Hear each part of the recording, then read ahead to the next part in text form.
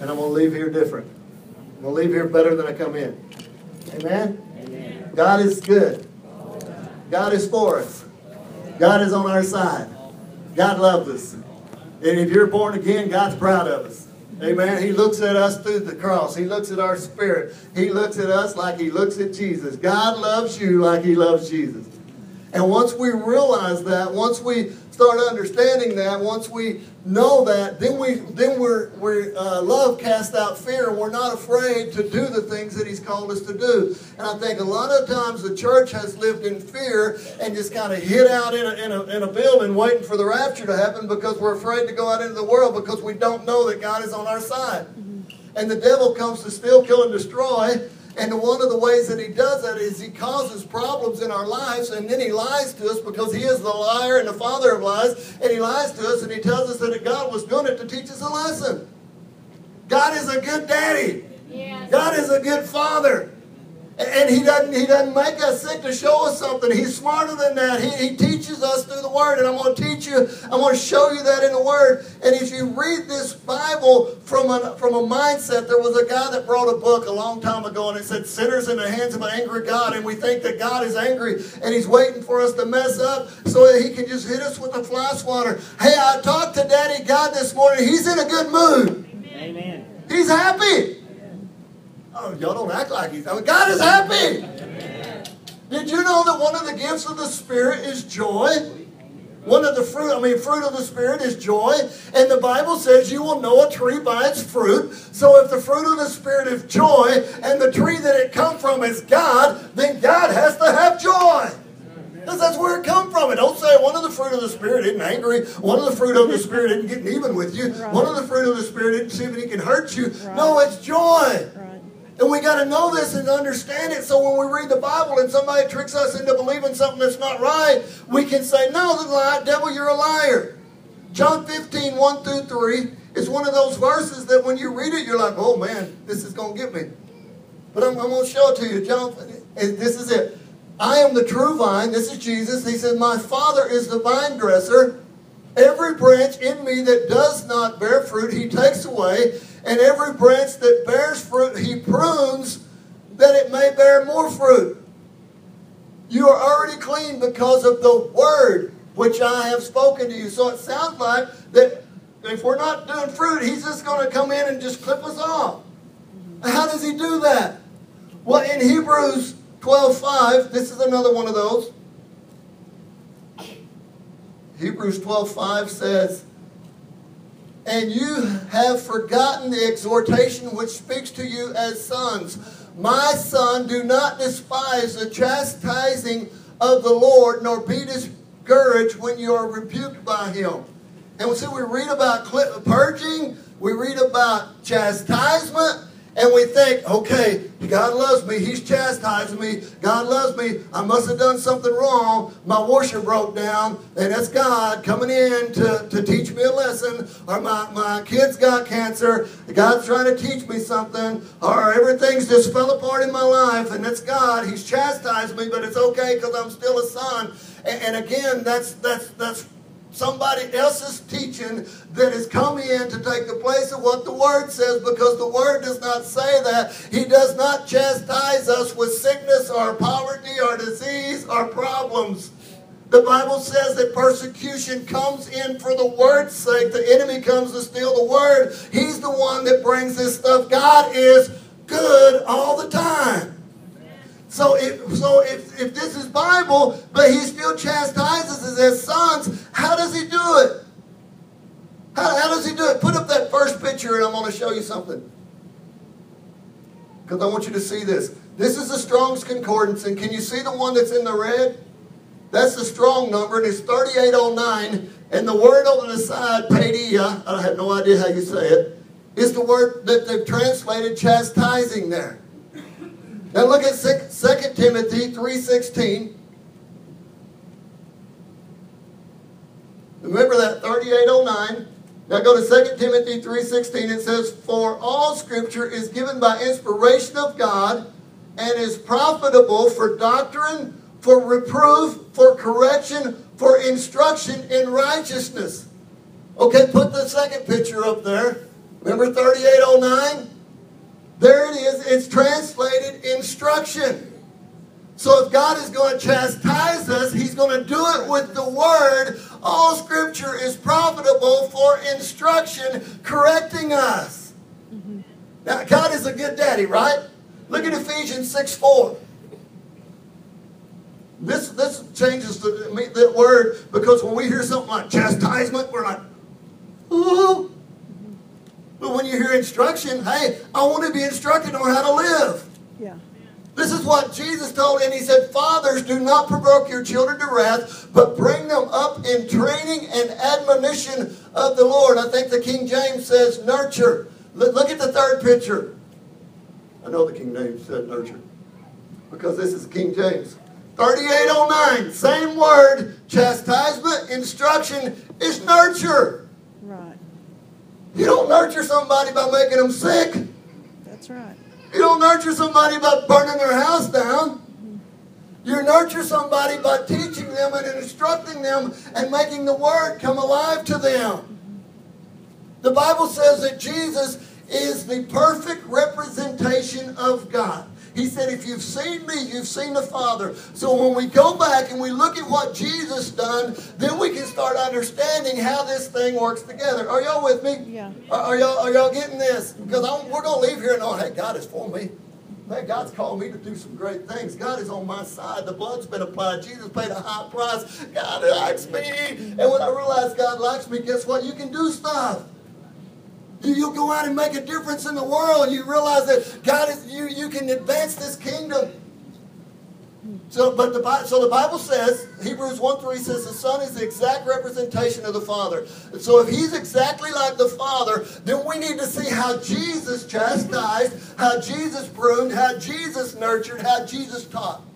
So look at Luke 9:46, and we're going all the way for 56. So we're doing a lot of reading. So y'all better read fast, because I'm going to try to read the best I can. You know how not too good a reader I am. I read good, but the words just get mixed up before they come out. So then a dispute arose among them as to which would be the great. This is the disciples. Now I want you to read this like this is us. I don't want you to read that like this is some Bible story that happened a long time ago. I want you to put yourself in this. These disciples were with Jesus, and they got in an argument over which one of them would be the greatest. I'm so much better than Adam, it ain't even funny. Have y'all been around Adam much? He don't hold a lot to me. I mean, Dave's pretty good up there in front, but you get him out away from that microphone. You saw when the power went out, he pretty much lost. I mean, at least I knew to step up and kind of just make everybody feel welcome. He just stood there. So definitely I'm better than them two. That's what these guys are doing. And Jesus, He said, I gotta do some pruning on that. So what did He do? Next verse. And Jesus, perceiving the thought of their heart, took a little child and set him by him, and He said to them, whoever receives this little child in my name receives me, and whoever receives me receives Him who sent me. For he who is least among you all will be great. See how He did that? They were arguing about literally who's the greatest. And He reached up and He said, man, that thing's growing wild. I need to snip that. If you want to be great in the kingdom, become the least. And it changed them because Jesus used the words to change them. Snipped it. Next verse. Now John answered and said, Master, we saw one casting out demons in your name, and we forbade him because he does not follow with us. Listen to what he said. Jesus. Them Baptists down there. All they care about is getting out in time to get the pizza. Now, we ain't going to put up with it. We told them they better straighten up. What about the Methodists on the other side of town? What about one of those radical crazy churches over there in Anarco where Dave come from? They'd be up in the front spinning in circles. We told them they need to cut that out. Well, they don't need to be doing that. We told them, just cut it out. Don't be doing that stuff, because we're the ones that's got it. We're the ones that have it all together. We're the ones that know this thing. We're really falling on God. How many times have you heard people arguing from different places and say, well, we just go by the Bible? Every one of them will say it. Well, we just go by the Bible. We all go by the Bible. So this is what these disciples are saying. Well, he was casting out demons, praying for people. You better quit that. You don't know what you're doing. What did Jesus say?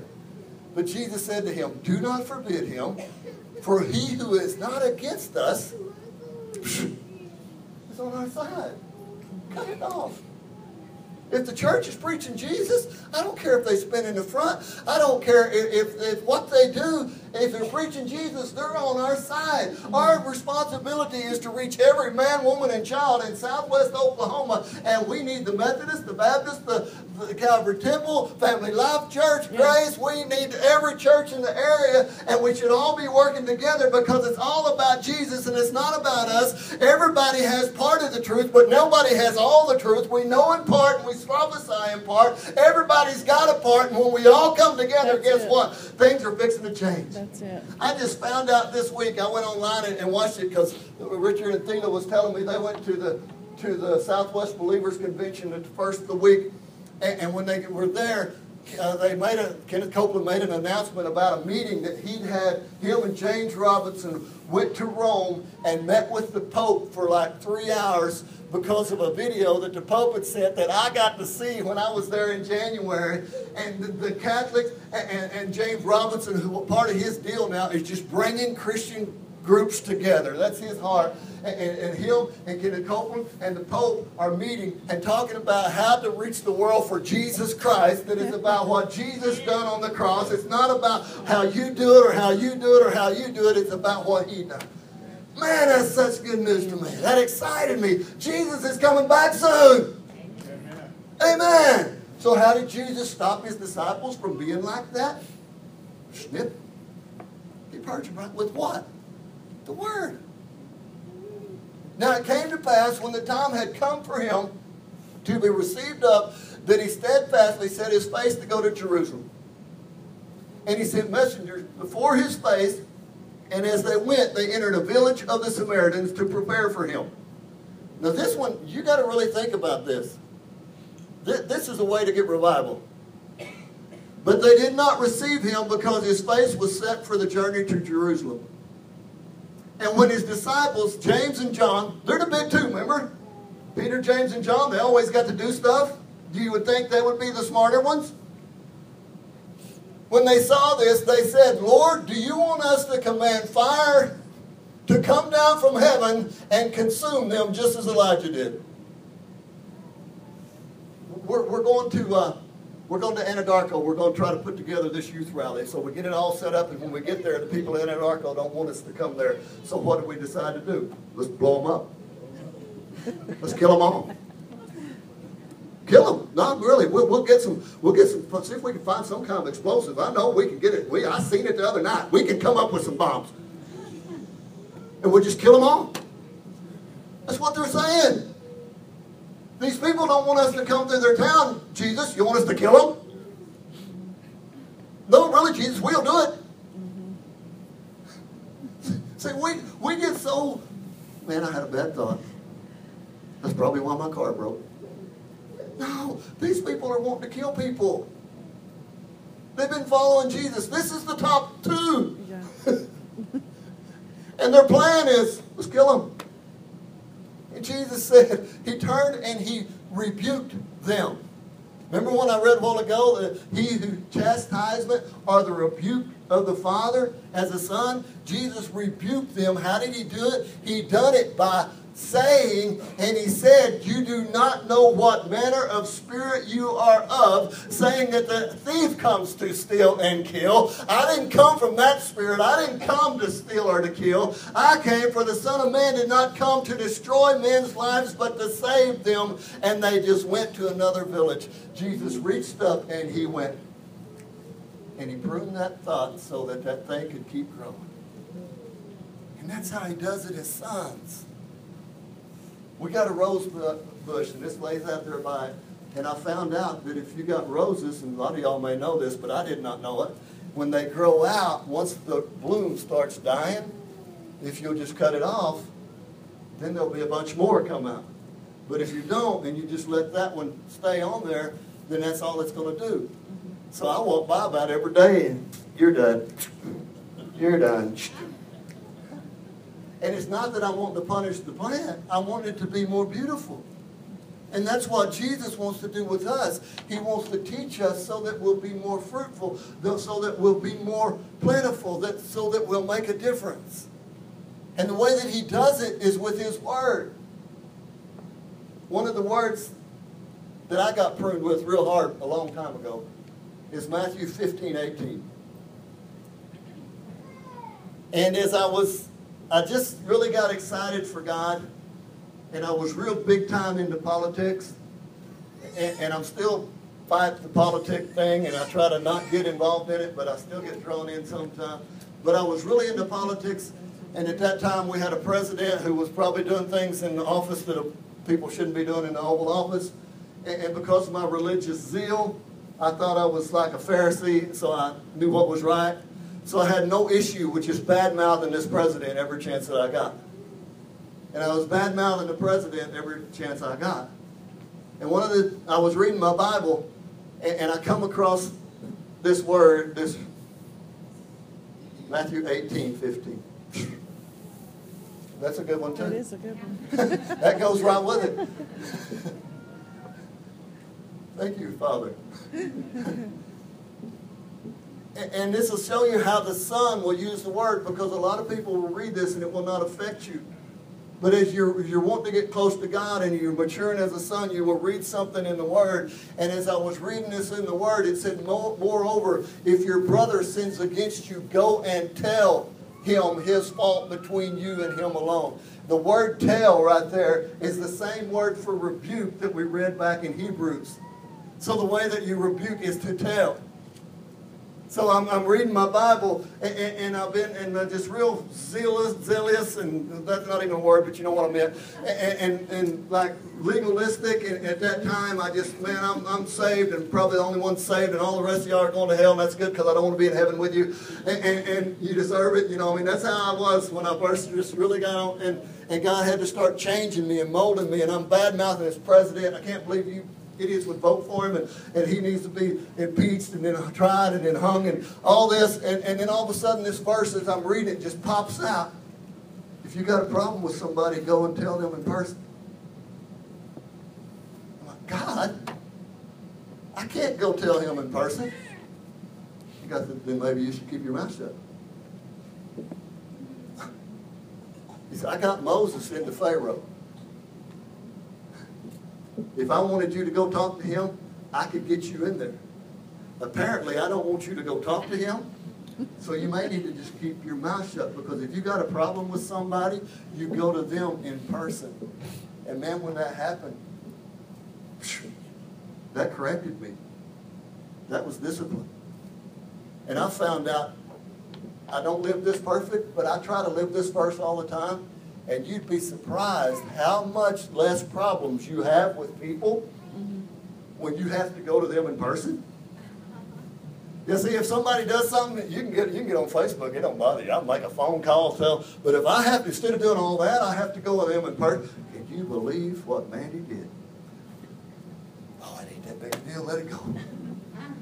You'd be surprised that the things that were big before aren't big now when you got to go talk to them in person. But that's how God moves you. That's how God deals with you. That's how God deals with sons and daughters, by the Word. You'll read something in the Word that will convict you. And when it convicts you, you're like, oh, Father, forgive me. I don't want to be that way. I want to be like Jesus, the one that died for me. Because God so loved the world that He gave His only begotten Son to die for you. Because of His great love love for you. And now that that you accepted him, you become born again into the kingdom. You are a child of God. But as you mature into a mature son, he starts correcting you by this word. And you see something in the word. Oh, no man, nothing but to love him. Oh, man, that's going to be a hard one. But I guess I got to do it because he said it. Let no corrupt communication come out of your mouth. Only that is profitable for lifting somebody else up. Oh, man, that's going to be real hard. But because I love him, I got to do it. That's how he corrects us.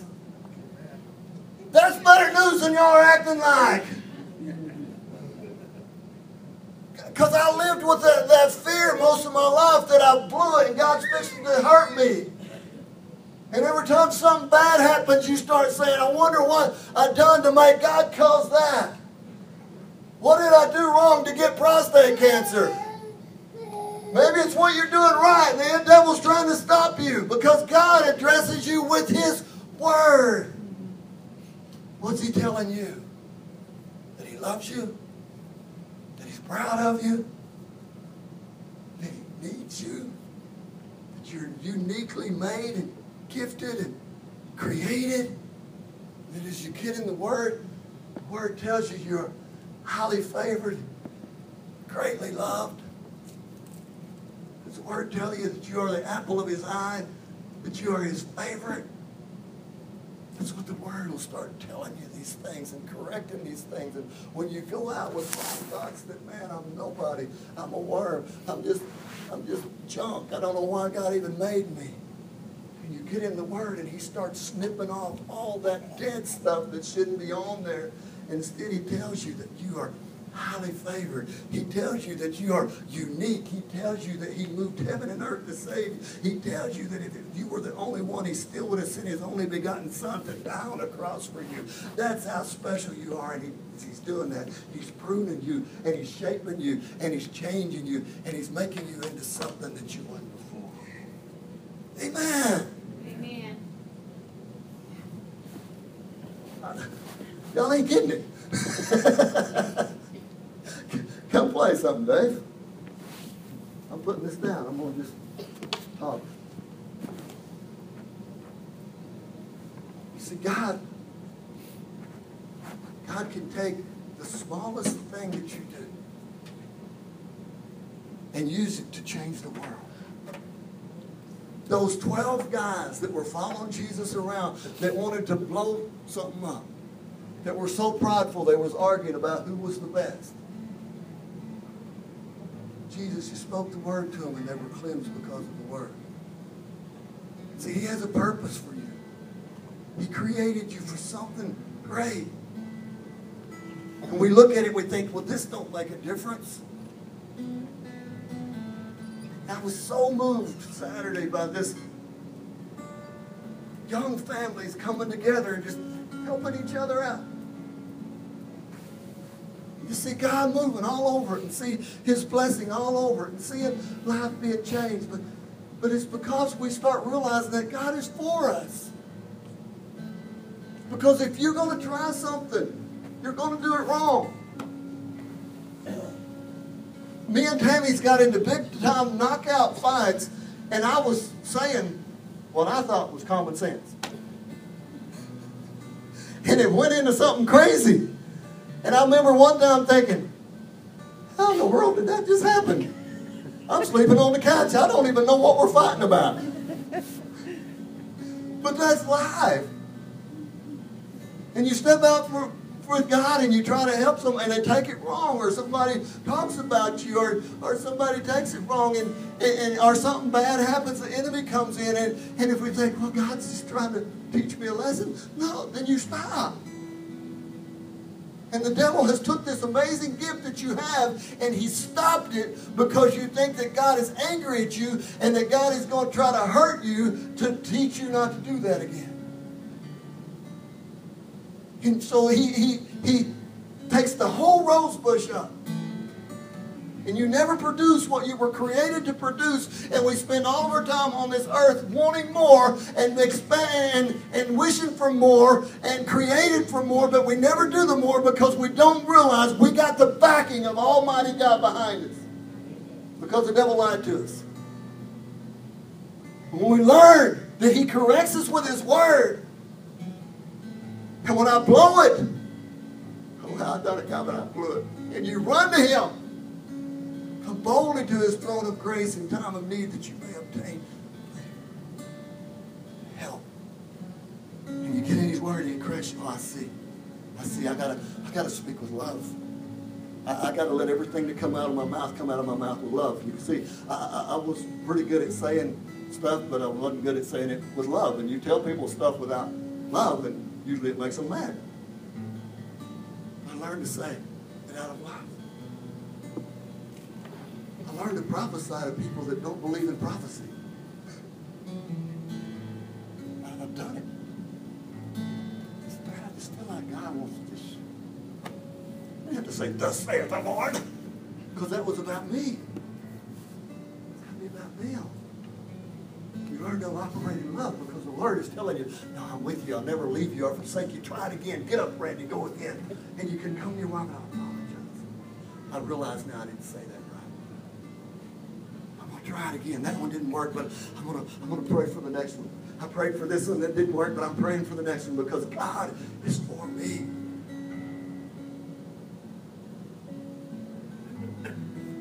Stand up on your feet. I'm finishing. I almost said I was done, but I think I'm about done. You're about to get out of here. Thank you, Jesus. Thank you, Jesus. Thank you, Jesus. Thank you, Jesus. Thank you, Jesus. Thank you, Jesus. Thank you, Jesus. Thank you, Jesus.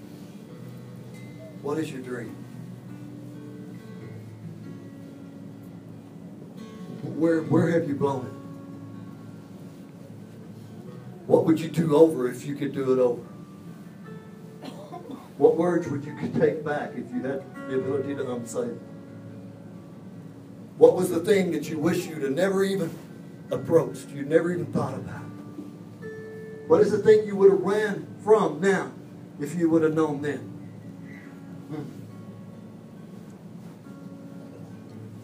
God has the ability to clean that. God has the ability to make that like it never even happened. God has the ability to erase that, to cast that into the sea of forgetfulness, to separate it as far as the east is from the west. And the only one that can ever bring it up again will be the enemy, and he's a liar. This morning, I want you to realize that God is on your side. That Daddy is a good daddy. That the tragedies and the problems didn't come from him. He's the answer. And as you release that and you just say, Father, forgive me. Make me new. Cleanse me. Purge me. Trim off the things in me that I don't need. Show me in the Word so that I can fulfill my days. So that I can fulfill my destiny. So that I can be what you created me to be.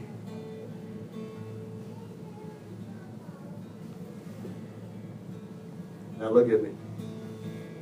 And I'd like everybody to do it, but some of you will be doing it for real. But some of you may not have to. But you do like this, not a peace sign. This is your pruners. And that thing that was hindering you, that thing that's holding you back, that thing that's stopping you, the thing you wish you hadn't ever done, because you repented of it and it's been washed by the blood. On 3, we're cutting that off.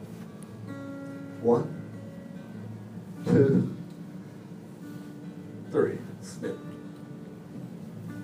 You're free from that. You're free from that. You're free from that. Jesus, we thank you. Somebody ought to be clapping or shouting or say, thank you, Jesus. I mean, something should have happened. Father God, I thank you that they are clean because of your word. I thank you that your word changes us and cleans us and heals us. We leave here this morning, we're going to know that you are good and that you're going to use your word to correct us. In Jesus' name. Amen, amen, amen. Thank you so much for coming. God bless you. It's only 5 after. Y'all want to stick around? I can preach some more. But no, you're free to go.